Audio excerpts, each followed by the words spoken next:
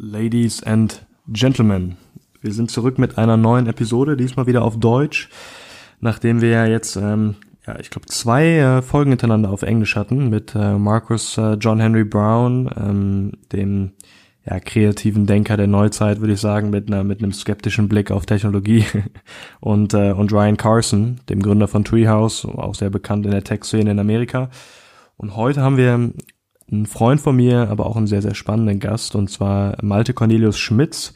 Kenne ich ungefähr seit 3-4 Jahren. Wir haben uns immer wieder auch mal eben auf Kaffee getroffen, auch immer wieder sehr, sehr speziell über die diversen Themen gesprochen, ganz unabhängig von seiner Spezialmaterie, sage ich mal. Bei ihm geht es um das ganze Thema Content Marketing, aber auch generell einfach die Entwicklung von Content auf die Strategie von Unternehmen. Also was bedeutet Content, wo, in welche Schublade muss Content überhaupt gesteckt werden in den diversen Unternehmen, und das ist natürlich wieder ein spannendes Thema für mich, weil ich ja auch ein großer Freund bin von Content, deswegen ja auch der Podcast, und eben glaube, dass generell Content eine sehr, sehr essentielle Eigenschaft eines Unternehmens sein wird, Authentizität und auch Empathie zu übertragen auf potenzielle Kunden oder generell Interessenten. Und von daher habe ich mich extrem gefreut, mit Malte auch mal länger darüber zu sprechen, auch mal über seine Erfahrungen zu sprechen,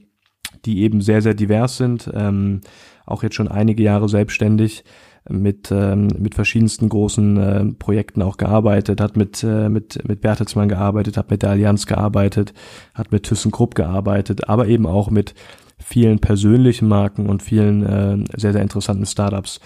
Und dementsprechend hat er nochmal eine ganz andere Perspektive, weil er eben kennengelernt hat, was es bedeutet, Content-Prozesse in großen Unternehmen zu etablieren, aber genauso eben auch persönliche Marken weiterzubilden. Und ich glaube, was ihn ausmacht, ist, dass er eine sehr, sehr praktische Ansicht hat auf das ganze Thema und eben weniger die theoretische, und das trotzdem sehr, sehr gut verbinden kann und sein Interesse auch an der Psychologie des Menschen sehr, sehr gut in dieses ganze Thema mit reinspielt. Deswegen freue dich auf das Interview. Ich kann es wirklich nur empfehlen. Extrem spannend. Ich glaube, mit Content müssen wir uns alle beschäftigen als Marken, egal ob wir über persönliche Marken oder über Unternehmensmarken sprechen, und inwiefern eure Unternehmensmarke oder eben persönliche Marke sich durch Content verändern kann. Ich glaube, da kann Malte wie wenig andere sehr, sehr gut weiterhelfen, und würde mich freuen, von euch zu hören. Unabhängig davon, ich habe ja immer wieder auch mal Feedback bekommen, würde mich wahnsinnig freuen, wenn ich das Feedback auch über iTunes bekomme, also irgendwie bei iTunes meine Bewertung hinterlassen und sag mir, was ich besser, was ich schlechter machen soll. Und ansonsten will ich auch gar nicht länger aufhalten und wünsche euch viel Spaß in der Episode. Viel Spaß. In the trenches every day, 'cause I stay on my grind. If they hate, they let them make, 'cause they won't stop my shine. See me running to that money, I just want what's mine. No, I don't waste no time. No, I don't waste no time. Whoa, whoa, whoa, whoa, I don't waste no time. Whoa, whoa. Herzlich willkommen im Feed Your Brain Podcast. Ich bin's wieder, Max, und ich habe heute die Ehre, gegenüber von einem guten Freund, glaube ich mittlerweile, hat sich auch sehr, sehr viel entwickelt, zu sitzen. Malte Cornelius Schmitz. Ich würde behaupten, wenn ich irgendwelche Fragen habe, die sich rund um das Thema Content Marketing, aber generell auch einfach wirklich gutem Marketing, wenn ich da einfach Fragen habe, dann bist du einer der ersten Ansprechpartner. Hast schon während deiner Studiumszeit selber auch, bist selbstständig geworden während deiner Studiumzeit, und hast dir dann auch so ein eigenes Netzwerk aufgebaut, eben aus passenden Leuten, die eben zu deinem Content-Marketing-Plan passen. Hast mittlerweile mit großen Konzernen zusammengearbeitet, wo wir gleich auch nochmal sicherlich dann nochmal tiefer drauf eingehen werden. Zu deinen Kunden gehören sowohl die großen Unternehmen, aber auch eben kleinere Startups. Das heißt, du hast auch einen Blickwinkel für verschiedene Sichtweisen, und hast damals ja sogar deine Masterarbeit, ist jetzt auch ein paar Jahre her, aber auch eben schon über ein sehr, sehr interessantes Thema geschrieben, was du jetzt ja auch immer noch in deinen Strategien für dich nutzen kannst. Deswegen, ich glaube einfach, dass das Thema Content generell in der Zuhörerschaft sehr, sehr wichtig wird, einfach weil sowohl Marken auf der einen Seite erkennen, okay, Content muss jetzt mittlerweile authentisch sein, es muss richtig platziert sein, und aber auch genauso gut persönliche Marken, die sich weiter ausbauen wollen, haben vielleicht auch noch nicht so den richtigen Draht gefunden, richtige Content-Strategien aufzubauen. Deswegen Cool, dass du dabei bist. Gut, dass wir es hinbekommen und willkommen im Podcast. Ja, vielen Dank, Max. Also ich freue mich auch sehr, hier zu sein und vielen Dank für die Einladung. Ja, super gerne. Also ich meine, wir haben ja auch schon das ein oder andere Glas Wein, das ein oder andere Bier und auch den einen oder anderen Kaffee getrunken. Deswegen, glaube ich, kennen wir uns auch schon was länger, was, glaube ich, dem Interview auch irgendwie hilft, weil ich auch natürlich gewisse Hintergründe kenne. Aber vielleicht für die Leute, die ich jetzt noch nicht kenne, vielleicht kannst du mal so einen kurzen Hintergrund geben, woher überhaupt dieser ganze Content Gedanke bei dir kommt, was du machst, wo du herkommst, ist ja auch noch spannend. Ja, kann ich gerne machen. Also, und zu dem, was du vorher gesagt hast, genau richtig. Ich hätte mir auch gewünscht, dass wir eigentlich unser Vorgespräch schon aufgenommen hätten. Ja. Das war nämlich auch ganz unterhaltsam. Und kurz zu mir, zu deiner Frage. Also ich bin Malte und ich war im Grunde schon immer fasziniert zu allen Themen, die sich mit Medien befassen, die sich rund um Medien drehen. Mein erster Kontakt mit Medien war, als ich so circa 14 Jahre alt war. Das war mit der Zeitung. Also die habe ich erstmal ausgetragen. Und ein paar Jahre später habe ich dann für die Zeitung geschrieben. Und neben dem Studium habe ich dann Radio gemacht, fürs Fernsehen gearbeitet und dann auch für die UFA zum Beispiel digitale Formate entwickelt, auch damals schon für Influencer. Die auch in Köln sitzen, ne? Die auch in Köln sitzen, genau. Das ist UFA Lab, das ist die digitale Produktionsunit der UFA. Die sitzen in Köln. Für die habe ich digitale Formate entwickelt, dann entsprechend für YouTube. Und parallel zum Studium, habe ich mich eben selbstständig gemacht. Cool. Und was war damals deine Intention, während dem Studium zu sagen, das ist überhaupt eine Richtung im Content Marketing, die dich interessiert? Also gab es da schon einen gewissen Unterbereich, den du extrem spannend fandest? Du hast gerade Zeitung angesprochen. Generell, jetzt, wenn man jetzt zurückschaut, wo du jetzt bist, dann ist ja auch in der Zwischenzeit viel passiert. Wo hat dann die Reise richtig angefangen, dass du gesagt hast, okay, das ist jetzt ein Ding, wo ich die nächsten Jahre, Jahrzehnte auch arbeiten möchte? Ja, das ist eine gute Frage. Wenn ich ganz zurückgucke, dann könnte ich wahrscheinlich sagen, dass ich mit 19 angefangen habe, so richtig da in den Bereich einzusteigen, als ich ein kleines, ich sag mal, Theaterstück für einen örtlichen Optiker geschrieben hatte.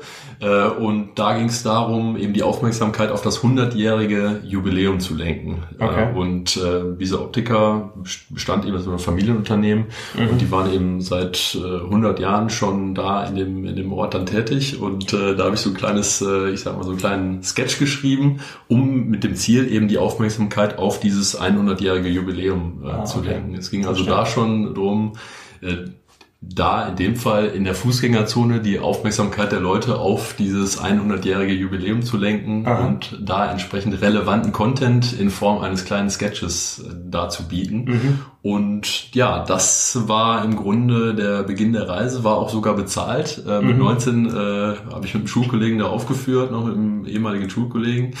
Und da haben wir uns sehr gefreut, dass das auch bezahlt war, was ja jetzt in dem Alter noch nicht so normal war, aber bei anderen Jobs. Ja, da hat man jeden Euro irgendwie gerne genommen. Ne? Da hat man sich sehr bedankt für, ja.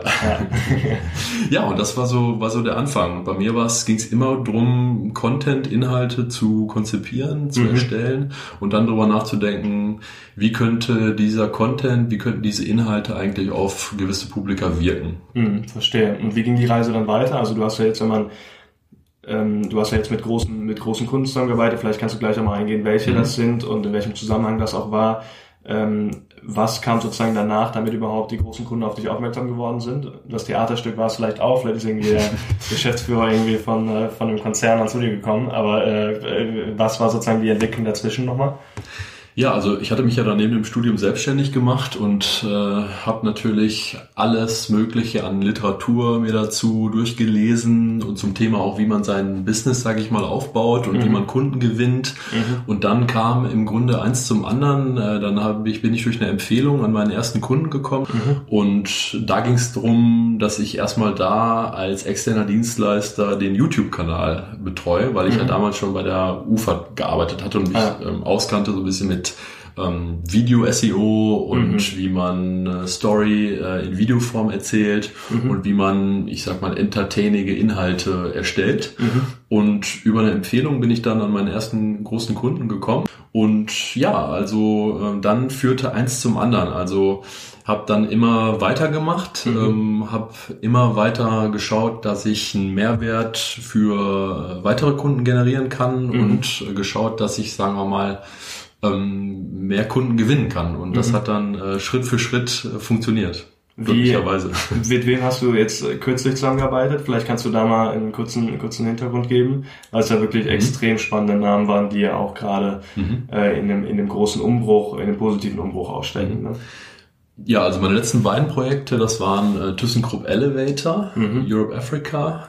Das ist einer der größten Aufzughersteller weltweit. Und ich muss ganz ehrlich sagen, vorher hätte ich mir auch nicht vorstellen können, dass ich in irgendeiner Art und Weise mal eine Faszination für Aufzüge hätte entwickeln können. Aber als ich dann gesehen habe, dass die Jungs da die wirklich größten Innovationen auf den Markt bringen, zum Beispiel in Form dieses Elevators, ich weiß nicht, ob du das schon mal gesehen hast, der jetzt von einem Gebäude zum anderen fahren kann, der auch von links nach rechts fährt, nicht mehr von oben nach unten. Schon gesehen, ja. Und das ist im Grunde schon eine Revolution im Aufzugsgeschäft, sage ich mal, was mich dann sehr begeistert hat, weil ich denke, dass da im Aufzugsbusiness das war aus meiner Sicht jetzt, so viel ich weiß darüber, immer gleich seit 150, 160 Jahren, dass eben dieser Seilzug den Aufzug von oben nach unten gezogen hat, wie man das selber auch kennt. Und jetzt ist es eben ohne Seil und von links nach rechts. Und das fand ich faszinierend. Was habe ich für die gemacht? Für die habe ich Content produziert, hauptsächlich in Videoform und habe da eine sogenannte Change Journey begleitet. Das heißt, das war im Bereich Employer Branding angesiedelt. Okay. Über Video oder generell jegliches Medium? Über Mail, also über Texte, Copywriting, über Video. Und auch, es gab auch Show-Elemente, die da in dieser Reise mit enthalten waren. Das war ganz spannend, weil du natürlich da auch eine total gute Geschichte erzählen kannst, ja, weil du hast Leute, die von Show zu Show fahren, das war so eine Art Roadshow, wo dann die Mitarbeiter besucht wurden, das waren über 30.000 Mitarbeiter, krass, die da erreicht werden sollten und da haben wir uns dann in Kampagnenform überlegt und in meiner Position dann ich als Content-Marketing-Spezialist dann eben überlegt, wie kann man diese Geschichte erzählen? Wo ist der Startpunkt? Was ist so der Mittelpunkt? Wo wollen wir damit hin? Und wie können wir da am besten den größten Mehrwert für die Mitarbeiter erzielen? Verstehe. Und was ist dir da speziell aufgefallen? Also du hast gerade so ein bisschen erzählt, Story erzählen, Startpunkt suchen, Mittelpunkt suchen, Endpunkt suchen. Also du hast eigentlich verschiedene Time Phrases hast du es ja unterteilt scheinbar. Wie bist du da vorgegangen? Vielleicht kannst du auch so ein bisschen organisatorisch werden, wie generell auch du mit einem eigenen Team zusammenarbeitest, wie da so dein Netzwerk ist, um auch gerade so große Kunden zu bedienen und wie war dann so der Gedanke, den du mit dem Team dann auch sozusagen ins Unternehmen gebracht hast? Also es kommt immer darauf an, was man gerade vorhat. Wenn es jetzt eine größere Videoproduktion sein soll, dann hole ich einen Kameramann, einen Tonmann und noch einen Regisseur an Bord, wenn ich jetzt aus Produzentensicht das betreue. Was ich zum Beispiel für ein finnisches Startup vor 2 Jahren gemacht habe, da haben wir ein YouTube-Format produziert. Jetzt für ThyssenKrupp Elevator Europe Africa war es so, dass ich das alleine gemacht habe, zusammen mit einem Leadership-Team. Dass wir gesagt haben, okay, wie schaffen wir das mit den unterschiedlichen Operating Units, das umzusetzen? Da war ich sowohl also in umsetzender als auch in beratender Funktion tätig. Und organisatorisch ist das immer von Projekt zu Projekt unterschiedlich. Zum Beispiel ein anderes Beispiel wäre, da für dieses Projekt im Bertelsmann-Spektrum, da arbeite ich noch zum Beispiel mit jemandem zusammen, der jetzt im USA angesiedelt ist. Die ja direkt mit dir auch verbündet ist, ne? Also das Genau, das ist dann so eine Struktur, die man sich dann aufsetzt. Das ist aus einem Netzwerk. Dann sage ich, guck mal hier, der kann das gut, der kann das gut. Und dann holen wir das projektbasiert, holen wir die Leute ins Boot und schauen, dass wir das dann so entsprechend umsetzen. Ja. Also das ist ja auch gerade, was du schon gesagt hast, ne? Das ist vielleicht auch vielen jetzt noch nicht klar, dass du auch sozusagen in Amerika eine Partnerin sitzen hast, die auch die Möglichkeit hat, amerikanische exzellente Content-Spezialisten auch dann mit zu integrieren in deine Projekte. Und ihr arbeitet ja dann, glaube ich, auch eng miteinander zusammen, um sowohl strategisch festzulegen, wo geht euer Unternehmen hin, aber auch genauso zu definieren, wie ihr sozusagen jedes einzelne Projekt zusammen organisieren könnt, ne? Genau, wir arbeiten eng miteinander zusammen und Es kommt auch immer aufs Projekt an. Wenn du jetzt zum Beispiel 3 unterschiedliche Projekte hast, dann kannst du auch immer aus dem einen Projekt was mitnehmen, was relevant fürs andere Projekt ist. Und was ich immer faszinierend finde, ist, dass du, wenn du jetzt ein Einzelcoaching machst mit einem, zum Beispiel einem Einzelunternehmer und dem sagst, wie der jetzt seine Content-Strategie implementieren könnte, dann nimmst du daraus wiederum auch was mit für das Großunternehmen, wo du dann auch wieder kleine Taktiken und neue Hacks, sagen wir mal, auf Social Media mitnimmst, die du dann da wieder umsetzen kannst. Verstehe. Und da arbeiten wir eng miteinander zusammen und nutzen da alle möglichen digitalen Kanäle, um uns da organisatorisch aufzustellen. Wenn du jetzt nach Plattformen fragst, ganz klassisch Trello, Slack, sind wir große Fans von, weil das eben doch die Kommunikation sehr erleichtert. Was nicht ausbleibt, ist natürlich der wöchentliche Call, wo man den dann... habt ihr trotzdem, okay. Den haben wir trotzdem noch, okay. ja. Also das machen wir über GoToMeeting oder über Skype for Business, dass du also entsprechend die Tools nutzt. Und aus meiner Sicht, es geht auch nichts über den persönlichen Austausch. Ich glaube, das kann auch kein Tool der Welt irgendwo ersetzen, dass man sich immer persönlich trifft oder eben wöchentlich sich auch mal austauscht, über Skype oder über GoToMeeting. Verstehe, cool. Also vielen Dank schon mal für den Einblick. Also es ist ja extrem interessant auch zu sehen, wie überhaupt so eine Geschäftsbeziehung auch überhaupt vonstatten gehen kann. Ne? Gerade wenn man jetzt an die Staaten denkt und an Deutschland. Die Entfernung ist dementsprechend natürlich auch lang, aber gerade über die Tours ist natürlich vieles mittlerweile möglich. Wenn man jetzt mal sich so hineinversetzen würde in den Malte, der jetzt zu einem spannenden Unternehmen geht und du bist ja nicht fest angestellt, sondern du kommst eben als externer Experte rein und versuchst sozusagen mit in die Gedanken und in die Strategien der großen Unternehmen, aber auch natürlich in die Startups oder auch Einzelunternehmen reinzublicken. Wie kann man sich den Prozess vorstellen? Also du kommst rein, was ist das Erste, was du machst, wenn du in das Unternehmen gehst? Weil gerade große Konzerne, ich habe ja auch da auch mal eine Erfahrung gesammelt, haben natürlich extrem viele Strukturen, die auch sehr verwinkelt miteinander sind, und es ist oft schwierig, sagen wir mal, die Fäden und den roten Faden in einem Unternehmen zu erkennen. Was sind deine ersten Schritte, wenn du in ein Unternehmen gehst? Worauf achtest du? Ist es jetzt nur auf Content bezogen? Achtest du auf, wer sind die Leadership-Persönlichkeiten in einem Unternehmen oder in der Gruppe, in einem Team? Was sind so die ersten Gedanken, die bei dir in den Kopf kommen, wenn du irgendwo reingehst? Also ich denke, gerade jetzt bei Großunternehmen ist es extrem wichtig, dass du unterschiedliche Stakeholder mitdenkst bei deiner Strategie. Zuerst fragst du natürlich erstmal, wo wollen wir gemeinsam hin? Was ist unser gemeinsames Ziel? Dann hast du so eine Art Mission, die du aufsetzen kannst. Okay, wir sind hier, Punkt A, Punkt Z ist das, da wollen wir hin. Das ist ganz wichtig. Und was am wichtigsten ist, dass sich alle darauf committen. Und das ist jetzt in einem Großunternehmen bei unterschiedlichen Stakeholdern immer auch eine Challenge, weil du unterschiedliche Wissensspektren auch hast und unterschiedlichste Inputs.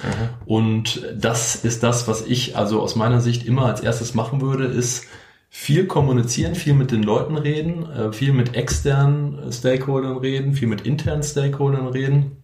Das können ja unterschiedliche Departments sein, unterschiedliche Abteilungen in interner Sicht, und externe Stakeholder können ja auch Agenturen sein, die schon für das Unternehmen tätig sind. Und die alle, sagen wir mal, in dieses Konzept einzubringen und auf dieses Konzept zu committen, das ist sicherlich eine Challenge, die jetzt gerade in Großunternehmen besteht. Was aber auch sehr spannend ist, weil du ja unterschiedliche Sichtweisen bekommst, unterschiedliche Perspektiven aus den Abteilungen. Und das ist, was ich daran sehr spannend finde, dass du eben auch sehr viel lernst dabei, weil es ja auch aus unterschiedlichen Expertisen verschiedene Sichtweisen gibt, die dann in ein Konzept gebracht werden müssen. Und das ist der erste Schritt, den ich immer gehen würde, wirklich die alle Leute mit an Bord holen und auf ein Konzept committen, damit auch jeder weiß, wo die Reise dann hingeht, was das gemeinsame Ziel ist, ja, wie auf dem Segelschiff, sage ich mal. Wenn du da rumsegelst und dir nicht überlegst, wie der Kurs sein soll, dann kann es auch sein, dass du mal irgendwo auf Land aufläufst. Im besten Fall. Und deshalb würde ich immer einmal schauen, dass wir alle in die gleiche Richtung gehen. Das ist ganz wichtig. Wie machst du das strategisch fest? Also gibt's da, machst du es digital, machst du es offline? Wie gehst du an so eine Strategieentwicklung ran? Ne? Wir hatten ja auch mal drüber gesprochen, dass wir gerade auch so in der ersten Content-Entwicklung sind, und es ist teilweise ja wirklich schwer, überhaupt einen Überblick zu bekommen. Okay, es gibt jetzt die 6 verschiedenen Channels, die du nutzen kannst, banal gesprochen Instagram, YouTube, Facebook und Co. als erstmal Content-Plattform. Dann das aber runterzubrechen, wie oft will ich was sozusagen distribuieren, ist ja dann die nächste Frage. Wie schaffst du es dann, erstmal einen großen Überblick zu bekommen für Unternehmen, dass du sagst, okay, hier wollen wir als Großkonzerne hin mit der Strategie oder dann eben mit dem Elevator-Bereich zum Beispiel. Wie bist du da vorgegangen? Hast du es mit denen in einem Think Tank-Prozess aufgearbeitet oder was war dein Prozess? Auch da wieder möglichst viel mit den Leuten selber sprechen, weil nur so kriegst du raus, wo die Leute wirklich hin möchten damit. Und es ist jetzt auch nochmal ein Unterschied, ob du das für ein Großunternehmen machst oder ob du das jetzt für jemanden machst, der ein Startup hat. Was immer gleich ist, der erste Schritt ist immer, wie ist eigentlich mein Ziel, wo will ich damit hin und für wen mache ich das? Das heißt, ich würde gerade beim Content Marketing, wo es ja nicht darum geht, direkt mit irgendeiner Sales Copy einzusteigen und zu sagen, guck mal hier sind die Hard Facts, das kostet so viel, das dauert so lange und willst du das nicht direkt schon abschließen? Fragezeichen. Sondern es geht darum, erstmal ein Value zu generieren für denjenigen, den du gerne ansprechen möchtest. Und wie generierst du Value für jemanden? Und das ist ja gerade auch das Spezielle am Content Marketing, dass du mit dieser Frage erstmal immer primär einsteigst. Und der Hintergrund dieser Frage ist eben, wir sind ja alle immer in unterschiedlichsten Kommunikationskanälen unterwegs. Wahrscheinlich deine Zuhörer schauen auch parallel aufs Handy. Genau wie wir das auch machen. Die Mediennutzung ist immer, dass verschiedene Medien parallel genutzt werden. Wir haben also alle Informationen der Welt permanent zur Verfügung. Das ist ich stelle mir das immer als großes Stadion, Fußballstadion vor, wo alle permanent irgendwas sagen. Und wo sich mir dann, wenn ich jetzt in der Mitte dieses großen Stadions stehe, die Frage stellt, wem soll ich hier eigentlich als erstes mal zuhören? Gutes Bild, Und derjenige, dem ich am ehesten zuhöre, ist meistens derjenige, der mir den relevantesten Content bietet. Ja, also für meine Situation, der mir für meine Situation die beste Lösung anbietet. Und somit ist dieses Relevanzmoment ist entscheidend beim Content Marketing. Und deshalb die ersten beiden Fragen sind immer, für wen möchte ich das gerne machen? Für wen spreche ich eigentlich an? Und wie kann ich für denjenigen den größten Value erzeugen? In der Sekunde, wo er sozusagen sich den Content auch angucken würde oder anschauen würde, wie auch immer. Das ist eine gute Frage, weil da kommt die Customer Journey ins Spiel, musst du natürlich auch fragen, wo ist derjenige jetzt gerade auf seiner Reise? Ja, also es kann ja sein, dass jemand gerade eine Digitalstrategie braucht. Es kann aber auch sein, dass jemand gerade eine Sales Copy braucht, tatsächlich, wo er einen Kunden beispielsweise am Ende seiner Customer Journey ansprechen möchte. Und das muss man erstmal rausfinden. Wo man sozusagen in den Faden reingeht, ne, mit dem Kunden. Genau. Also wenn du jetzt, sagen wir mal, über was nachdenkst, wenn man jetzt eine App rausbringen will oder sowas, dann könnte man ja darüber nachdenken, okay, welche Marketingkanäle muss ich da eigentlich bespielen und wie oft so. Und dann würde ich jetzt als Content-Marketing-Spezialist schauen, wie kann ich dir eigentlich dabei helfen? Und dann der erste Schritt wäre, zu sagen, okay, was sind jetzt die Kanäle? Hier sind die ersten 5 Kanäle, die relevant für deine Zielgruppe sind. Wenn du aber schon bei Schritt 5 bist und sagst, wie mache ich eigentlich wann am besten einen Termin mit dem Kunden, mit dem potenziellen Abnehmer von einem, dann kann ich dir auf einem ganz anderen Weg weiterhelfen als, sagen wir mal, bei Schritt 1. Verstehe. Und deshalb würde ich immer die Kommunikation beim Content Marketing darauf abstimmen, wo der Kunde oder derjenige, den du gerade ansprechen möchtest, gerade ist. Verstehe, finde ich cool. Also eigentlich wirklich zu schauen, okay, wer ist diese Person überhaupt und in welcher Phase des Zeitstrahls befinden wir uns jetzt mit dem Kunden? Sind wir sozusagen gerade am Anfang des Funnels, also des Filters, sagt man ja, glaube ich, oder sind wir des Trichters oder sind wir gerade eigentlich schon kurz vor Abschluss und dann eigentlich entsprechend zu schauen, wie wir den Kunden oder auch einfach den Interessenten mit dem entsprechenden Content und den richtigen Materialien dann sozusagen den letzten oder den ersten in den Push geben für ein gewisses Produkt oder für eine Dienstleistung. Genau, und da geht es um das Thema Relevanz. Ne? Wer ist am relevantesten? Die Frage ist immer, wie kann ich die größte Relevanz erzeugen? Und da spielt diese Customer Journey, wie du gerade ansprichst, dieses Wissen dazu, wo ist eigentlich gerade jemand auf seiner Customer Journey, spielt eine entscheidende Rolle. Also genauso wie wenn ich jetzt in der Stadt irgendwo im Winter einen Stand aufstelle, der irgendwie kalte Limonade anbietet. Das wird weniger relevant sein, als wenn ich den im Sommer aufstelle. Jetzt mal als überspitztes Beispiel, aber das psychologische Grundprinzip dahinter ist das gleiche. Vielleicht kannst du da mal ein bisschen reingehen, weil das Thema Relevanz ist ja auch was, wo wir eben im Vorgespräch so ein bisschen auch drüber gesprochen haben, was das mittlerweile für eine Relevanz hat.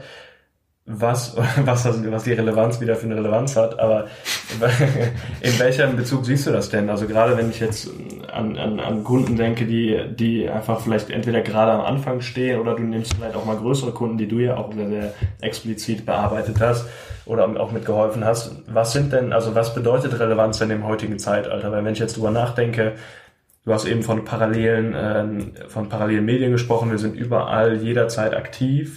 Wir haben auch nicht mehr nur ein Medium, wo wir uns drauf konzentrieren. Die jungen Leute von heute gucken YouTube-Videos, sind im Instagram-Feed, sind im Facebook-Feed und tauschen sich bei Snapchat auch noch Bilder aus.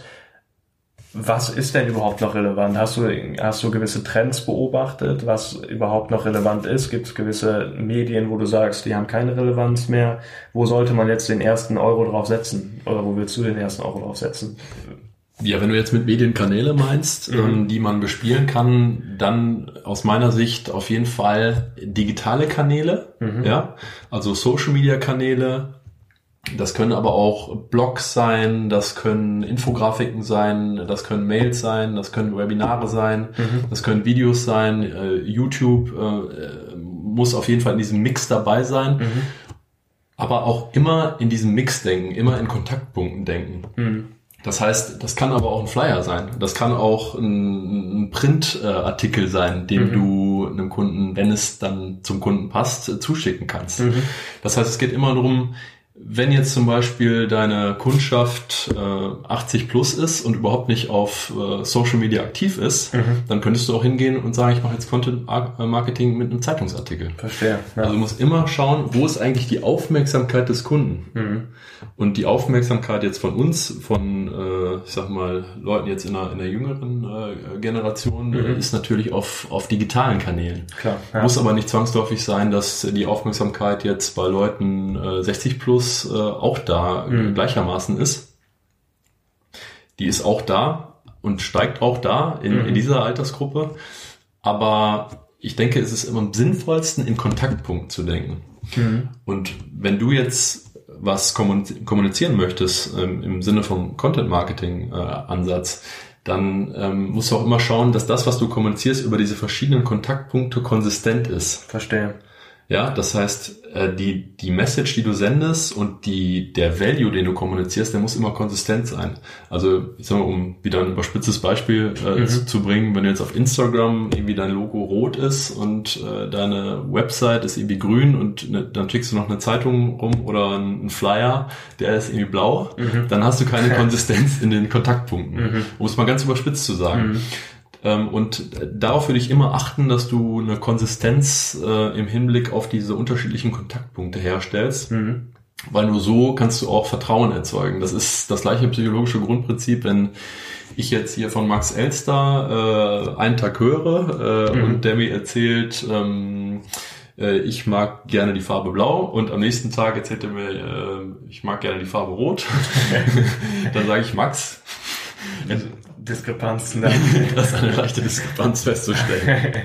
Oder Malte Schmitz erzählt irgendjemandem, ich mag gerne in den Süden fahren und morgen fährt er aber in den Norden.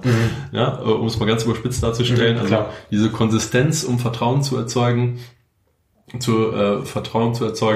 muss gegeben sein, weil was kommunizierst du durch Konsistenz? Du kommunizierst eine gewisse Verlässlichkeit. Ja? Also wenn du irgendwo pünktlich hinkommst um 9 Uhr und dann kommst du aber vielleicht nur um 9:10 Uhr oder so und du kommst aber nicht mal um 9, mal um 11 und mal gar nicht, sondern du hast eine gewisse Verlässlichkeit, du hast eine gewisse Konsistenz in deinem Handeln und das ist ganz wichtig, sowohl für zwischenmenschliche Beziehungen ist ja die gleiche Psychologie wie dann für digitale Beziehungen und es geht ja immer auch um Relationships, um die Beziehung zum Kunden aufzubauen. Verstehe. Da gelten die gleichen Regeln wie im Anführungsstrichen Real Life.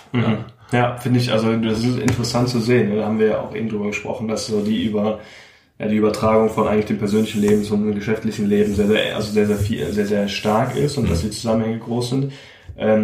Was mir jetzt gerade dann noch so einfällt zu dem Thema Relevanz ist das Ding, dass wir oft im Moment so ein bisschen also gerade wo du jetzt gesagt hast, die Message muss gleich sein, ne? Unumstritten kennen wir alle mittlerweile Gary Vaynerchuk, der so ein bisschen dieses System weiß, okay, du hast ein Content-Medium on top, sagen wir mal ein einstündiges Video und du versuchst dieses einstündige Video runterzubrechen auf kleinere Inhalte, die dann nochmal irgendwie in Snippets auf Instagram und Co., Twitter etc. verteilt werden. Glaubst du, das ist eine sehr, sehr gute Herangehensweise in der heutigen Zeit, zu sagen, gerade wenn du dich auf digitale Medien konzentrierst, dass du ein großes Content-Format hast, was von mir aus eine halbe Stunde lang ist und du versuchst dieses Content-Format, was eine halbe Stunde lang ist, runterzubrechen auf 1- bis 5-minütige Videos, weil du dadurch natürlich immer nur aus dem Video auch die Inhalte beziehst und damit die Message natürlich gleich bleibt, weil es eigentlich das gleiche Video ist, nur du versuchst aus diesem Video wichtige Bausteine rauszunehmen.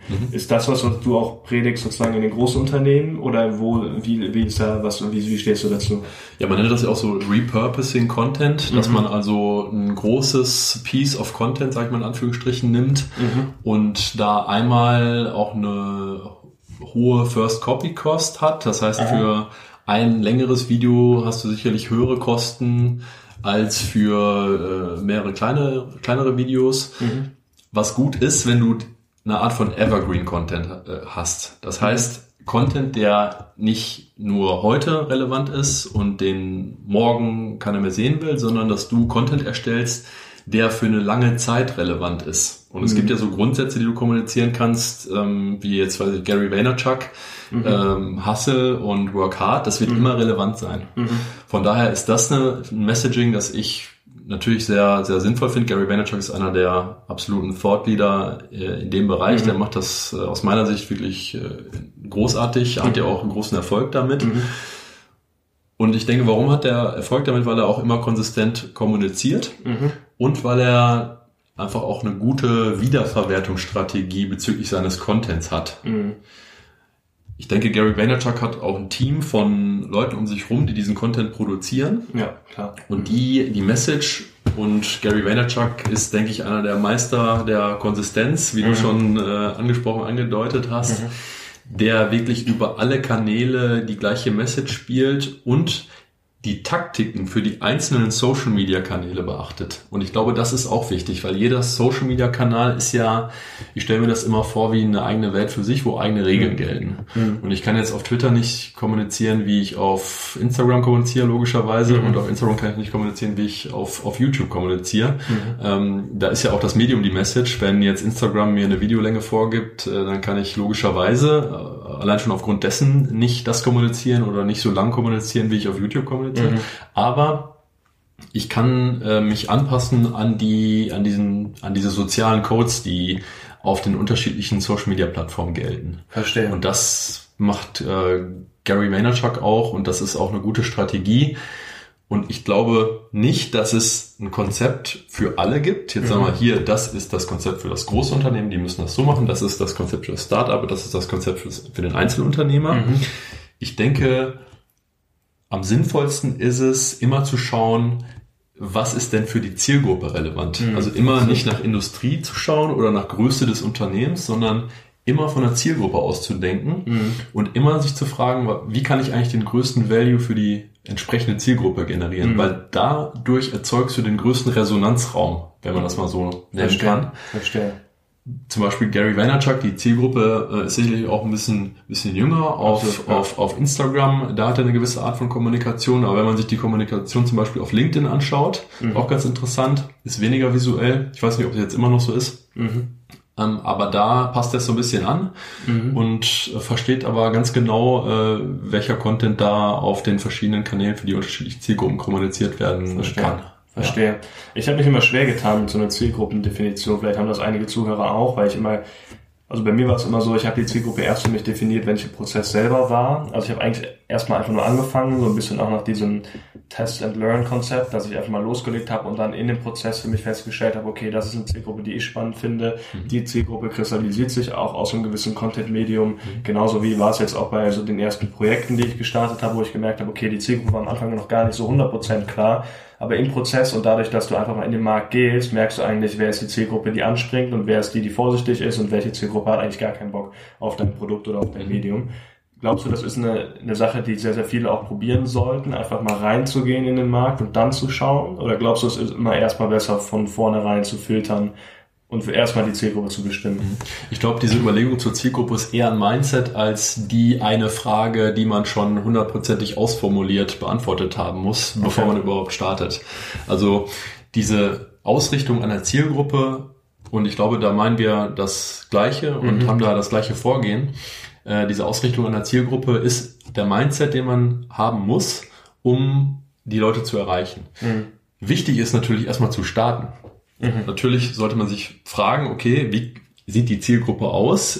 Für wen könnte das relevant sein? Dann produziert man den Content, das ist der Schritt 2. Und Schritt 3 ist dann, jetzt verteile ich mal den Content, jetzt distribuiere ich mal den Content über verschiedene Kanäle. Und dann ist der Prozess immer testen, optimieren, testen, optimieren, testen, optimieren. Okay, also schon den Prozess noch mitzunehmen. Absolut, ja. Das ist der Schlüsselpunkt, dass du jetzt nicht aufhörst, über deine Zielgruppe nachzudenken, wenn du jetzt bei Schritt 3 des Prozesses bist, sondern dass du die Zielgruppe immer, ich sag mal, besser bedienst. Und das ist ja auch der Anspruch. Wenn du jetzt einen Kunden hast, dann möchtest du ja auch nicht so gut sein wie gestern, sondern bestenfalls eher besser, und morgen möchtest du noch besser sein. Und das kommt ja nur daher, dass du darüber nachdenkst, was ist eigentlich jetzt relevant für den Kunden, was kann morgen relevant sein und wie kann ich das immer weiter verbessern. Also dieser Mindset, ich denke immer über meine Zielgruppe nach und ich denke immer darüber nach, wie kann ich heute einen Value generieren, den höchsten Value. Wie konnte ich das gestern und wie kann ich das morgen? Da möchte ich natürlich immer besser werden. Und das ist so der Mindset, den ich da immer anwenden würde, ja. Glaubst du denn, es ist extrem wichtig im Moment da gerade in so einer, man sagt ja in Englisch noisy world, also dass du eigentlich so eine sehr verrückte Welt gerade hast, in der sehr, sehr viel passiert und die Leute auch nicht sehr klar definieren können, was jetzt vielleicht gerade das richtige Medium ist? Glaubst du, es ist da umso wichtiger, eine sehr, sehr kleine Nische zu finden und aus der Nische raus immer noch zu wachsen? Das Argument kennt man ja seit Jahren eigentlich schon. Ich finde, jetzt poppt es gerade wieder so auf, weil Leute merken, eben auf YouTube erreichen die halt keine Reichweite mehr, weil es schon 1000 Business-Videos gibt und dann muss man irgendwie eine Nische für sich finden. Ist das immer noch so oder siehst du noch Potenziale, auch mit einem sehr, sehr generalistischen Thema reinzukommen? Ja, also ich glaube ich handle immer nach dem Grundsatz, the target is not the market. Beziehungsweise ich glaube an den Grundsatz, weil wenn du jetzt ein Ziel hast, zum Beispiel Apple hat Marketingkampagnen gestartet, wo du dann eine Zeit lang alle Stars gesehen hast und Leute, die in der Öffentlichkeit standen, die dann mit einem Apple-Computer durch die Gegend gelaufen sind. Und das hat sich ja auch preislich dann wiedergespiegelt. Die Geräte waren ja vor einigen Jahren noch viel teurer als jetzt. Und dann hat sich der Markt aber ausgeweitet auf eine breitere Zielgruppe. Das heißt, es ist nicht unbedingt immer das Ziel, was deiner Zielgruppe entspricht. Verstehe, ja. Das heißt, du kannst ruhig mit einem nischigen Ziel anfangen. Finde ich gut, weil letztendlich kannst du dadurch genauer kommunizieren. Du kannst Lösungen entwickeln, die genau auf eine gewisse Kundschaft passen, die sich ja aber auch immer weiterentwickeln. Das Rezept heute ist ja nicht das Rezept für morgen. Klar, ja. Es gibt deshalb auch wieder der Mindset, immer drüber nachdenken, wie kann ich es verbessern. Und da ist super, wenn man da ein genaues Ziel vor Augen hat. Trotzdem würde ich immer sagen, immer beides, also Ziel und Prozess, in Zielen und Prozessen denken. Das heißt, Prozess immer weiterentwickeln und immer zu schauen, okay, jetzt habe ich hier meinen nischigen Markt gefunden, jetzt habe ich eine gute Lösung dafür entwickelt, aber könnte es nicht noch einen nischigen Markt geben oder kann man den nischigen Markt nicht noch ein bisschen vergrößern? Verstehe. Was teilweise ein dynamischer Prozess auch ist. Finde ich spannend. Ich hatte auch vor ein paar Wochen ein Gespräch mit Christoph Magnussen, den du vielleicht auch so vom Namen kennst, aus Hamburg, der gesagt hat, dass es im Moment so ist, dass man gerade um eine Reichweite zu generieren auf sozialen Kanälen, dass du mit einem Nischenthema anfangen musst, einfach weil Leute erstmal generell, also bei Leuten ist es im Moment scheinbar wohl so, das hat er jedenfalls gesagt, also du kannst es gerne mal hinterfragen oder deine Perspektive mit reinbringen, dass Leute eigentlich nicht Leute oder ganz generell einfach Leuten folgen, weil sie die Person interessant finden, sondern Leute folgen erstmal Leuten, weil sie das Thema interessant finden. Also bei ihm ist es dann zum Beispiel New Work, also neue Arbeitsmethoden, Tools etc. Die Leute folgen ihm, weil sie gerne mehr über neue Arbeitsmethoden, neue Tools lernen wollen, merken aber dann im Prozess sozusagen das Folgen bei den Menschen, dass man sich Videos anguckt, dass man sich mit den Menschen auseinandersetzt. Okay, es ist eben nicht nur das Thema, was sich an den Menschen interessiert, sondern jetzt findest du den Menschen auch interessant, weil er authentisch und sehr, sehr persönlich rüberkommt. Ist das auch was du für dich so beobachtest, auch gerade bei der Entwicklung jetzt, bei diesen Shifts, die du strategisch auch in Unternehmen mit begleitet hast? Ist natürlich ein sehr, sehr Personal Brand-lastiges Thema, ne? Aber also aus meiner Sicht ist immer gut, dass man Themen insofern fokussiert, dass sie eine klare Antwort auf eine Frage liefern. Mhm. Und wenn man sich überlegt, okay, was sind jetzt zum Beispiel bestimmte Fragen, die Menschen zum Thema Social Media Marketing haben oder zum Thema Content Marketing und die dann entsprechend 1:1 beantwortet und genau beantwortet und zugespitzt auf das Thema beantwortet, das alleine gibt dir ja schon eine Positionierung. Das heißt, wenn du Sachen fokussierst, dann schließt du automatisch Sachen aus. In der Fragestellung eigentlich auch schon, ne, die du dir stellst für ein Video oder so. In der Fragestellung. Wenn du alles auf ein Thema zuschneidest, dann grenzt du erstmal andere Themen aus und dadurch wird deine thematische Positionierung spitzer. Und alles, was spitzer ist, was thematisch zugespitzt ist, das hat eine andere Schärfe vom Content her. Ja, weil du merkst genau, okay, hier steht jemand genau für das Thema oder für das Wort. Es gibt ja auch Autoren, die positionieren sich über ein Wort. Ja, Deal oder sowas. Ne? Da gibt es ja auch einen Autor, der sich über ein Wort positioniert hat. Und erstmal kaufen die Leute wahrscheinlich das Buch, weil sie gerne wissen möchten, wie kann ich jetzt gut einen Deal abschließen. Und dann kommen sie drauf, okay, im Moment, wer ist eigentlich der Autor? Der hat ja auch noch andere Themen und da kann ich ja noch weiter recherchieren, der kennt sich auch mit anderen Sachen aus. Verstehe. Aber die Positionierung über ein zugespitztes Thema, über ein fokussiertes Thema ist aus meiner Sicht immer sehr, sehr, sehr, sehr sinnvoll. Das ist wie, wenn du jetzt mit einem Objektiv mit der Kamera draußen rumlaufst und ein paar schöne Fotos machen möchtest, dann zoomst du ja auch erstmal auf einen interessanten Gegenstand ran und machst davon ein Foto, anstatt dass du sozusagen direkt aus der Vogelperspektive alles foto. Kannst natürlich auch machen, aber der größere emotionale Mehrwert ist, wenn du einen Ausschnitt wählst. Verstehe. Also damit spitzt du das Thema zu und kannst eindeutiger kommunizieren auch, weil du kannst natürlich über alles schreiben, wenn man es überspitzt sagt, oder du kannst über einen genauen Punkt schreiben. Deshalb ist es immer gut, wenn jetzt Zuhörer damit starten möchten potenziell, dann würde ich mir ein Thema aussuchen, das mir auch Spaß macht und wo ich mich bestenfalls auch mit auskenne. Und dann würde ich da starten, einfach mal das aufzuschreiben und zu teilen. Und dann sieht man ja die Reaktion darauf. Und wenn es nur einem weiterhilft, ist das ja schon gut. Absolut. Ja. Weil ich denke auch dieses Starten ist da immer sinnvoll, weil viele fragen sich ja, wie soll ich da jetzt starten? Mit welchem Thema soll ich starten?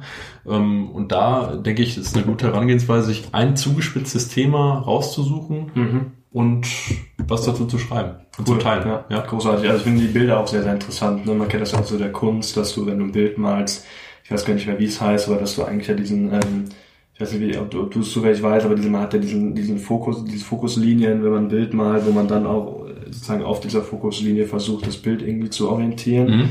Fällt das Wort gerade nicht ein, aber auf jeden Fall gibt's da ja einen Begriff für. Das fand ich irgendwie gerade als Bild sehr, sehr interessant. Und vielen Dank, dass du das mal so ein bisschen teilst, weil was ich glaube auch mal von Tim Ferriss oder so gehört habe, ist, dass es immer jemanden gibt auf der anderen Seite, der deinen Content interessant findet. Egal, ob es noch so nischig ist und du glaubst wahrscheinlich, wenn du irgendwie über rote Rosen schreibst, dann interessiert es vielleicht in Deutschland irgendwie nur 0,003% der Bevölkerung, aber auch diese 0,003% der Bevölkerung sind interessiert und aufbauend mit dieser Reichweite, die du dann sozusagen hast, kannst du dann auch über andere Blumen schreiben. Ne? Also das ist ja so, ist irgendwie gerade so ein Gedanke, der mir eingefallen ist. Es gibt immer eine Zielgruppe, egal für welches Thema eigentlich. Es gibt immer eine Zielgruppe, egal für welches Thema, denke ich auch. Und es gibt ja diesen interessanten Artikel, auch empfehlenswert, vielleicht schon von anderen Speakern empfohlen worden, von Kevin Kelly, 1000 True Fans.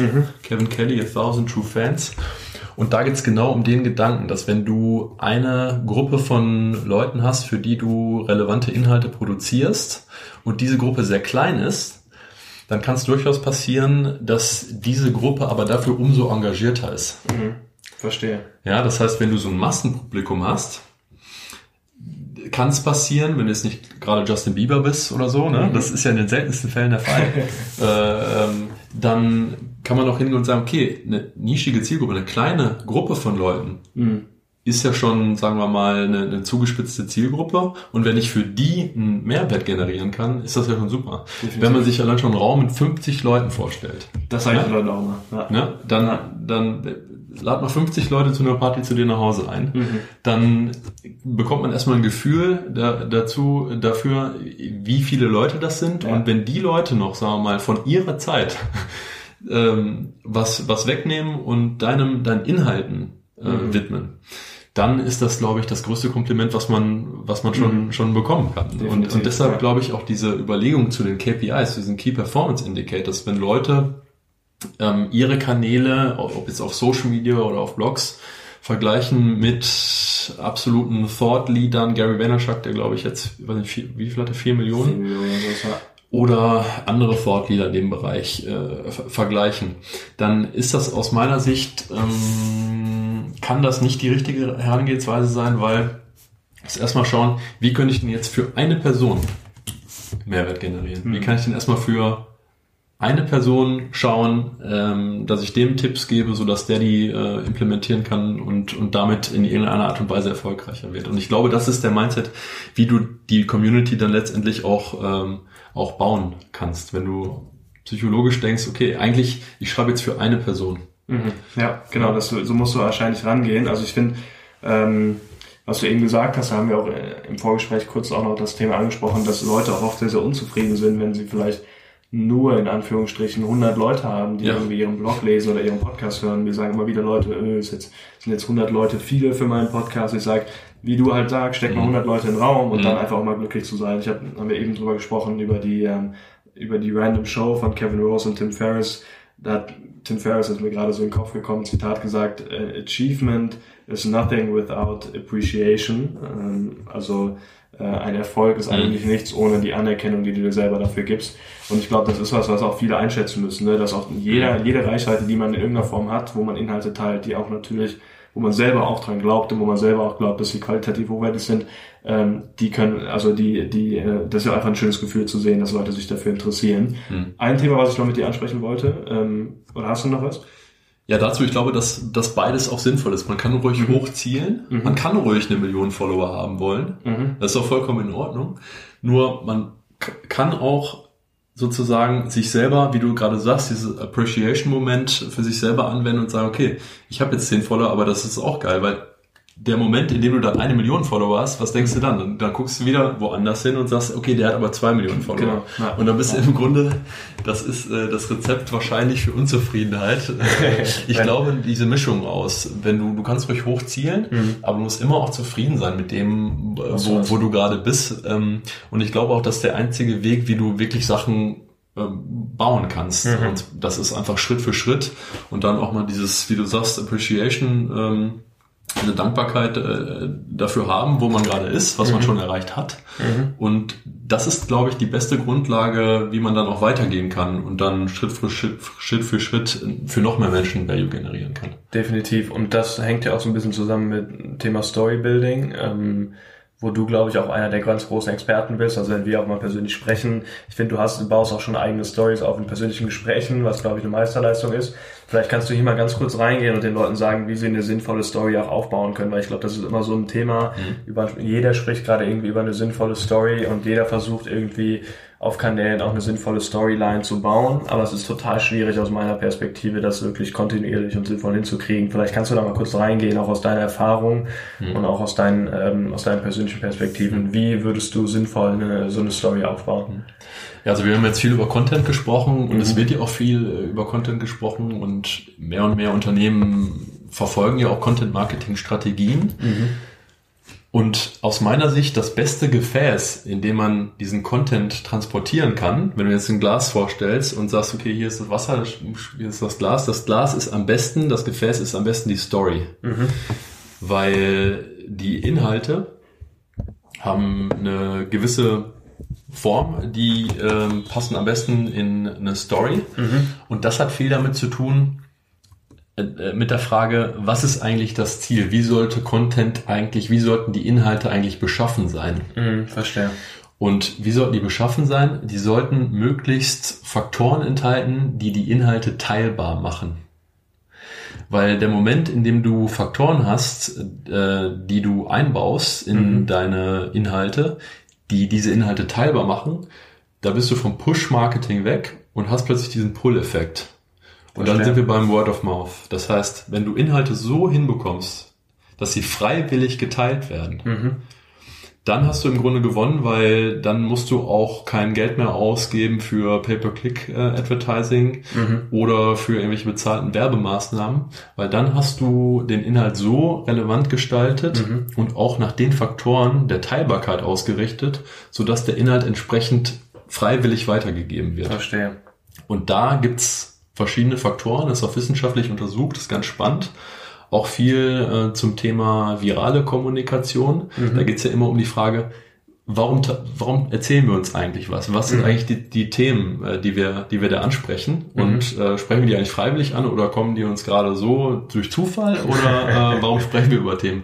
Das ist ja der gleiche Effekt, wenn ich jetzt mit meinem Nachbarn über ein Thema spreche oder ob ich jetzt auf Social Media über ein Thema spreche. Das sind gewisse Faktoren, die da enthalten sind, die mich dazu bringen und dazu motivieren, über gewisse Themen zu sprechen. Verstehe. So, und wenn ich jetzt 3 Beispiele geben kann, eins davon ist eben die Story. Darauf hat ja auch deine Frage abgezielt.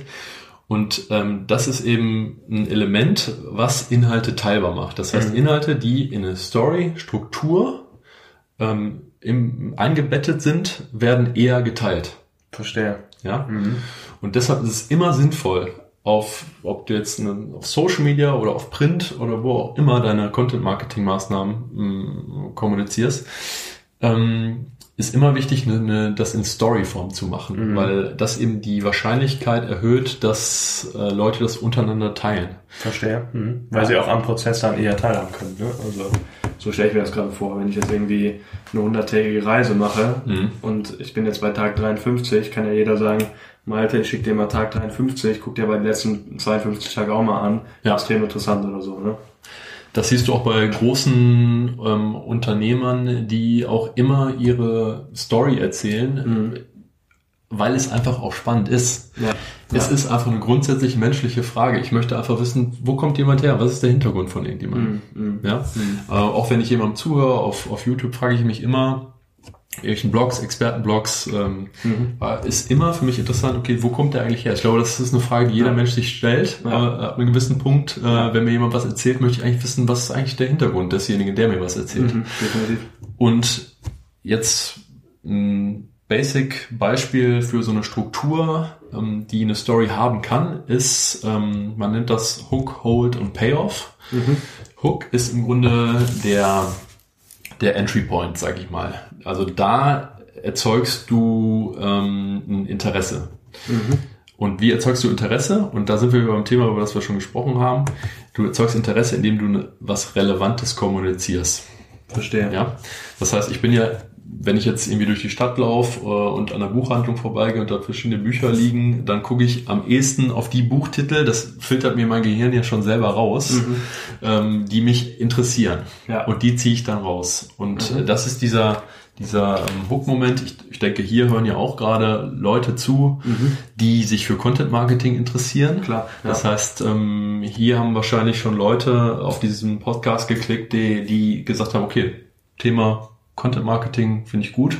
Und so ist es auch bei Stories. Ja, wenn du eine Story hörst, wie jetzt, du hast gerade Gary Vaynerchuk angesprochen, deswegen muss ich gerade an Gary Vaynerchuk denken. Er erzählt ja auch immer, wo er herkommt, wie sein Weg war, und dadurch kriege ich eine andere Relation zu Gary Vaynerchuk, als wenn jetzt Gary Vaynerchuk mir was von der Bühne aus erzählt. Verstehe. Wenn ich die Story kenne, dann habe ich einen anderen emotionalen Zugang zu dem Inhalt. Verstehe. Spannend. Hold ist der Faktor, wie gut du eine Geschichte erzählst. Wenn du jetzt sagst Hold, da geht es darum, dass ich jemandem eine Geschichte so gut erzähle, dass der auch dran bleibt. Okay. Und das ist ganz interessant, wahrscheinlich auch für die Zuhörer, ist, dass wenn du eine Geschichte gut erzählen kannst und eine fesselnde Geschichte erzählen kannst, dann erhöhst du auch die Wahrscheinlichkeit der Teilbarkeit. Das heißt, es gibt eine Statistik dazu, dass zum Beispiel Videos, die bis zum Ende geschaut werden, häufiger geteilt werden. Ach krass. Echt? Ja. Das heißt, wenn wir Videos bis zum Ende schauen, dann heißt das ja, okay, wir hatten ein hohes Interesse daran. Deshalb bei YouTube würde ich auch nicht zwangsläufig immer auf die Klicks gucken, sondern auf die Viewing Time, weil das ist eigentlich der Faktor. Verstehe. Und wenn du dann die Geschichte bis zum Ende verfolgt hast, dann bist du auch eher bereit, das zu teilen. Kann man ja mal selber bei seinem eigenen Nutzerverhalten verfolgen. Bei mir habe ich dann festgestellt, ist tatsächlich so. Also wenn ich was so relevant finde, dass ich wirklich die Zeit investiere, das bis zum Ende zu verfolgen, dann bin ich auch eher bereit, das am Ende zu teilen, weil das hat mich wirklich gefesselt. Das fand ich, das war ein toller Inhalt, den habe ich mir bis zum Ende angeschaut. Das ist ja bei den wenigsten Inhalten der Fall. Ich glaube, die durchschnittliche Reading Time bei Blogs ist 37 Sekunden. Echt? Und die wenigsten Inhalte werden also bis zum Ende rezipiert. Und wenn man die Geschichte so gut erzählt, dass das eben der Fall ist, dann erhöhst du die Wahrscheinlichkeit, dass die Inhalte geteilt werden. Verstehe. Spannend. Ja. Der dritte Schritt ist dann sogenannte Payoff, dass du eben immer auch am Ende was bietest und sei es eine Zusammenfassung des Inhalts in Bite-Sized, in Snippet-Form, dass du sagst, okay, hier waren ja die 3 Punkte oder 4 Punkte, jetzt mal als Beispiel, die innerhalb dieses Inhalts am wichtigsten für euch waren, nimmt das dann nochmal mit. Nochmal so als Investition für den Zuschauer, dass du nochmal zusammenfasst und von mir aus auch in Blogpost-Form können das auch Bullet Points sein, dass du also eine Übersicht bietest, dass der Zuschauer oder der Leser das mitnehmen kann. Verstehe. Ja. Okay. Also dann das, was man ja auch bei Podcasts oft macht, dass man den Podcast und die Inhalte nochmal zusammenfasst in 3, 4 große Oberpunkte, damit man direkt weiß, okay, wenn ich mich darauf einlasse, kann ich das und das hinten rausbekommen. Ne? Genau, ja, das ist auch ein gutes Beispiel dafür. Cool, spannend. Also ich finde Thema Storybuilding extrem relevant. Also ich versuche auch mal wieder da mich zu verbessern und bin da auch noch in der Story auf der Reise sozusagen. Also glaube ich einfach nicht so einfach, aber einfach sich mal zu orientieren an diesen 3 großen Elementen, Hook, Hold und Payoff, finde ich extrem spannend. Sollst du auf jeden Fall mal einen Blogartikel, glaube ich, drüber schreiben. Habe ich tatsächlich auch vor. Hast du vor? Ist, glaube ich, echt ein Thema, was viele interessieren würde. Da auch dann nochmal irgendwas Geschriebenes zu haben und das immer wieder zu sehen. Vielen Dank auf jeden Fall schon mal fürs Teilen. Abgerundet jetzt sozusagen am Ende der Story. Vielleicht hast du noch 1, 2 abschließende Dinge, die dir noch zu dem Thema einfallen, bevor wir sozusagen jetzt noch in die Brainfeeder gehen. Gibt es noch Zusammenhänge, die du festgestellt hast im Zusammenhang mit Story, weil du gerade auch nochmal kurz was sagen wolltest, ich dich unterbrochen habe?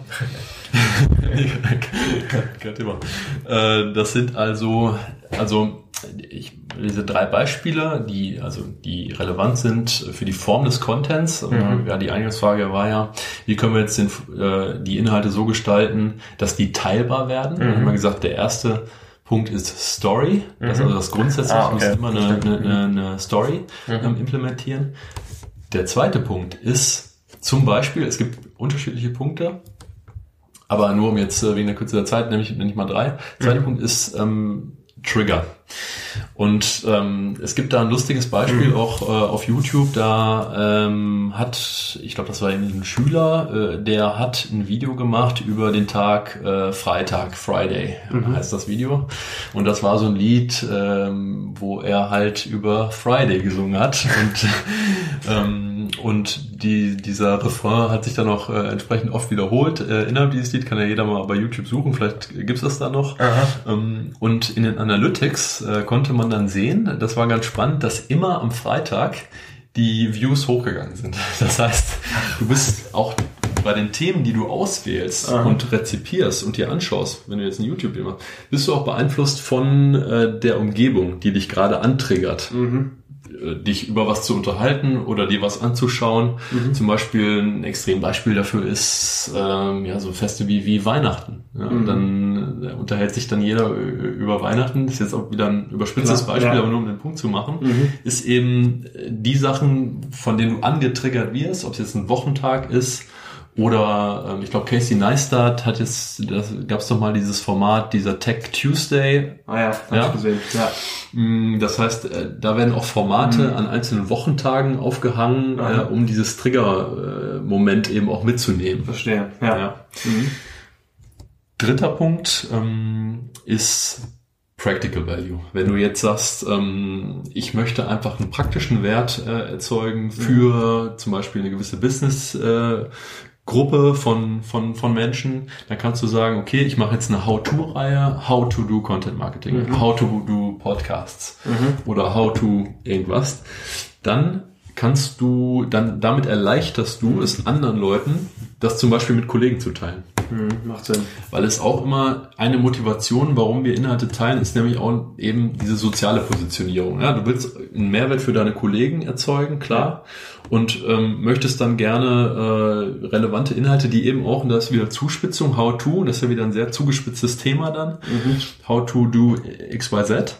Und das kannst du dann gut in dieser Form teilen, zum Beispiel mit Kollegen oder mit Leuten, von denen du möchtest, dass die dieses Wissen eben auch erwerben. Verstehe. Also Story, Trigger und praktischer Value, das wären so das wären so 3 Beispiele, die man anwenden kann, um seine Inhalte eben teilbar zu machen und damit diesen Word-of-Mouth-Effekt anzutriggern. Ja, anzutriggern, da kommt Punkt 2 wieder rein. Nee, cool, also finde ich extrem spannend. Speziell diese How-Tos funktionieren aus meiner Sicht immer sehr, sehr gut, was man auch so oft Kanälen sieht. Spannend, cool, danke da mal für den Einblick. Ich glaube, da konnten jetzt viele was mitnehmen. Abgerundet jetzt so in diese letzte Brainfeeder-Session, wo ich immer so kleine Q&As mache. Gibt es auch vielleicht, muss gar nicht jetzt unbedingt auf Content bezogen sein, kann ganz generell sein. Ich sehe, du hast ja auch eine sehr, sehr spannende Sammlung von hochinteressanten Büchern. Gibt es so drei Lieblingsbücher, die du hast, wo du sagen würdest, die willst du konkret weiterempfehlen? Darf ich da auch mit 60 Sekunden nachdenken? Weil nur 25.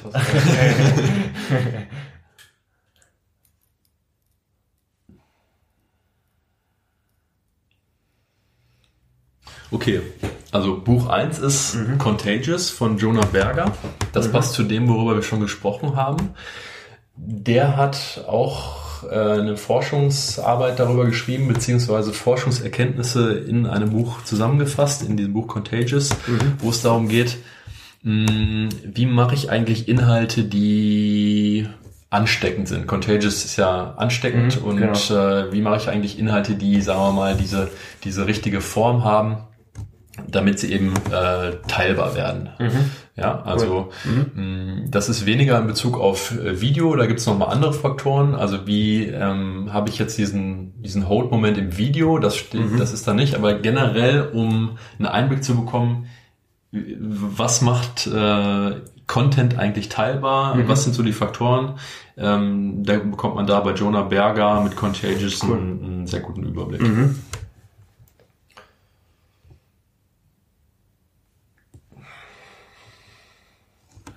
Schneidest die Pause ja wahrscheinlich raus, ne? Ich gucke jetzt mal in mein Bücherregal. Nee, alles gut, das kommt alles schon rein. Das ist ja auch die sinnhafte Überlegung. Also man muss sich das hier so vorstellen, ich gucke jetzt hier gerade nach links in mein Bücherregal und versuche jetzt hier die relevantesten Titel für dein Publikum rauszufiltern. Ja, auch das, was du wirklich... Aber ist doch gut, auf die Frage war ich überhaupt nicht vorbereitet. Umso besser, weil also ich finde gerade so spontane Situationen sehr, sehr cool. Also um vielleicht mal, also guck ruhig weiter. Hier liegt wirklich sehr, sehr viel Spannendes. Ne? Also von Tim Ferriss, Ray Dalio.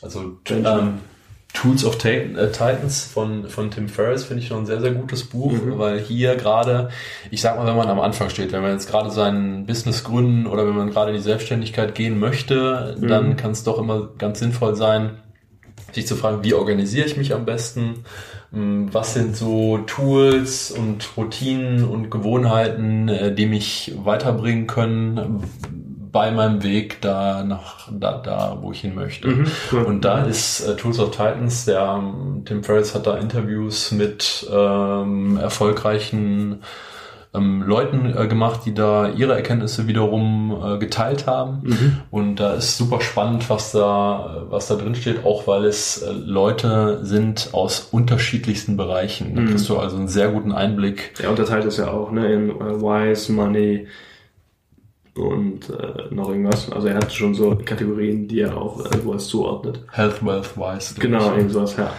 Und dann als drittes würde ich empfehlen Principles von Ray Dalio. Das lese ich gerade. Und da finde ich sehr, sehr gut, dass hier Ray Dalio seine Prinzipien darlegt, weil Prinzipien sind ja was, wonach man auch Entscheidungen treffen kann. Und oft ist ja so, dass man sich fragt, ja, wie entscheide ich das jetzt? Ne? Soll ich das jetzt hier, mache ich jetzt A oder B oder vielleicht auch C?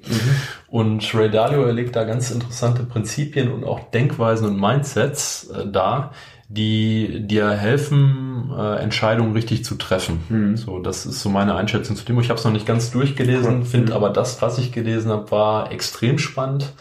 Und wirklich faszinierend, dass er das auch an diesem einen Wort, wieder dieses zugespitzt auf ein Wort, Principles, worüber wir gerade schon kurz gesprochen haben, das daran festmacht und seine Gewohnheiten und eben Prinzipien, nach denen er da gehandelt hat, einmal darlegt. Extrem spannend. Cool. Also Ray Dalio auch eine absolute Ikone, also Mitgründer und ich glaube jetzt immer noch Geschäftsführer von Bridgewater Associates heißen, glaube ich, also, die ja wirklich wahnsinnig also führend sind in dem ganzen Investmentbereich, also wirklich Hochkaräter. Also ich meine, wir haben eben schon mal drüber gesprochen, wenn Bill Gates sein Buch interessant findet, was man ja auch hier an der kleinen Werbung sieht, dann kann nicht viel falsch laufen, glaube ich. Das ist, glaube ich, ein ganz gutes Argument. Ja, definitiv. Also es ist auf jeden Fall ein Lebensziel, würde ich sagen.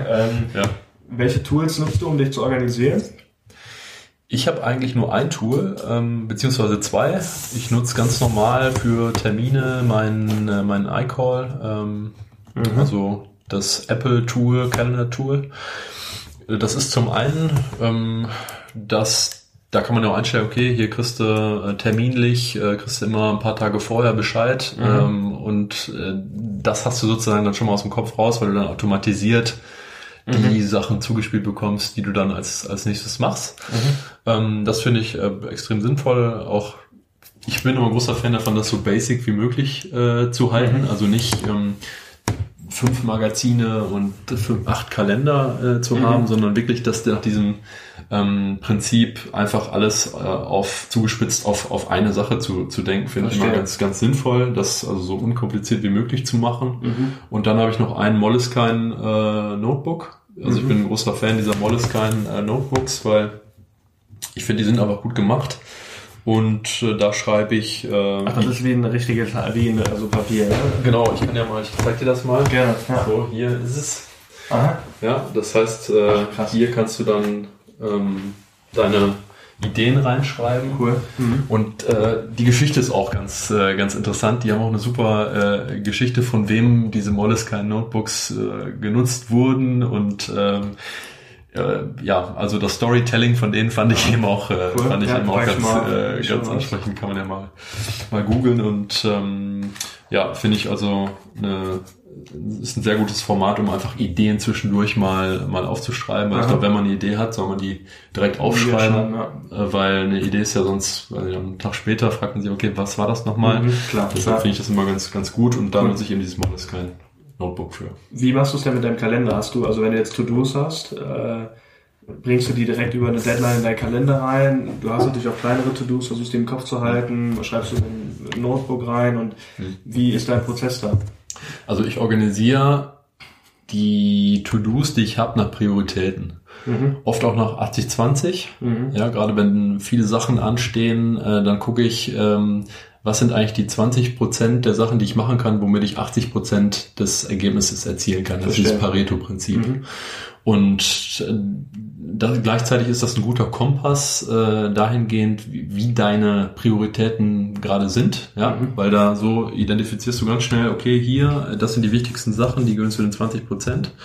Und die mache ich auch möglichst als erstes am Tag. Ja? Verstehe. Weil morgens ist deine Aufmerksamkeitsfähigkeit ja noch am höchsten. Und da schaue ich immer, dass ich die wichtigsten Sachen einfach direkt erledige. Verstehe. Ja, also dass du so ein Aktivmomentum hast, dass du Sachen, die wichtigsten Sachen anfängst, erledigst. Und wenn du jetzt, sagen wir mal, eine große Sache hast, dann gucke ich immer, dass ich einen Prozess dafür mache, dass ich sozusagen das in Schritte unterteile, jetzt nicht jeden kleinsten Schritt irgendwie vordefiniere, weil dann ist das, glaube ich, zu eng. Also zumindest mir hilft das dann immer, das in grobe Schritte zu unterteilen und die dann wirklich aber auch zu finalisieren. Verstehe. Ja, okay. Also wenn du dir das dann morgens dann vornimmst, dann würde ich das wirklich dann auch so weit machen, dass dieser Schritt dann wirklich auch finalisiert ist. Das gibt einem selber ein gutes Gefühl und dann kann man noch die nächste Sache, die man sich dann für den Tag vorgenommen hatte, dann auch wieder, ich sag mal, mit einem positiven Gefühl angehen. Cool, verstehe. Thema Routinen, was hast du da im Kopf? Gibt es das, was du jeden Tag machst? Versuchst du da relativ frei zu sein, oder? Ja, also ich versuche fast jeden Tag zu laufen, weil also ich bin ein großer Fan von Joggen und Laufen, weil mir gibt das mehr Energie, ja. Also man hat ein höheres Energielevel und man hat auch eine höhere Konzentrationsfähigkeit. Definitiv, ja. Und da nutze ich ganz klassisch Runtastic und finde das immer eine gute Art und Weise kann man wahrscheinlich auch Gamification nennen, weil du ja immer siehst, okay, hier war ich das letzte Mal laufen und dann morgen gehe ich nochmal. Und das versuche ich mehrfach die Woche möglichst jeden Tag zu machen. Verstehe, cool. Ja. Meistens abends dann. Meistens abends, okay. Gerade jetzt in der Hitze ist das ja, glaube ich, ganz angenehm, da die Mittagshitze nicht zu nutzen. Nee, cool. Also ich glaube, da war jetzt extrem viel Spannendes dabei. Auch auch content-technisch natürlich jetzt wieder extrem viel, was man auch selber mal probieren kann, wo man selber auch mal so die Strategien vielleicht von dir auch nutzen kann, die du auch bei wirklich ja sehr, sehr großen Läden dann auch umsetzt. Wie geht's jetzt für dich weiter? Was ist ja uns noch geplant dieses Jahr?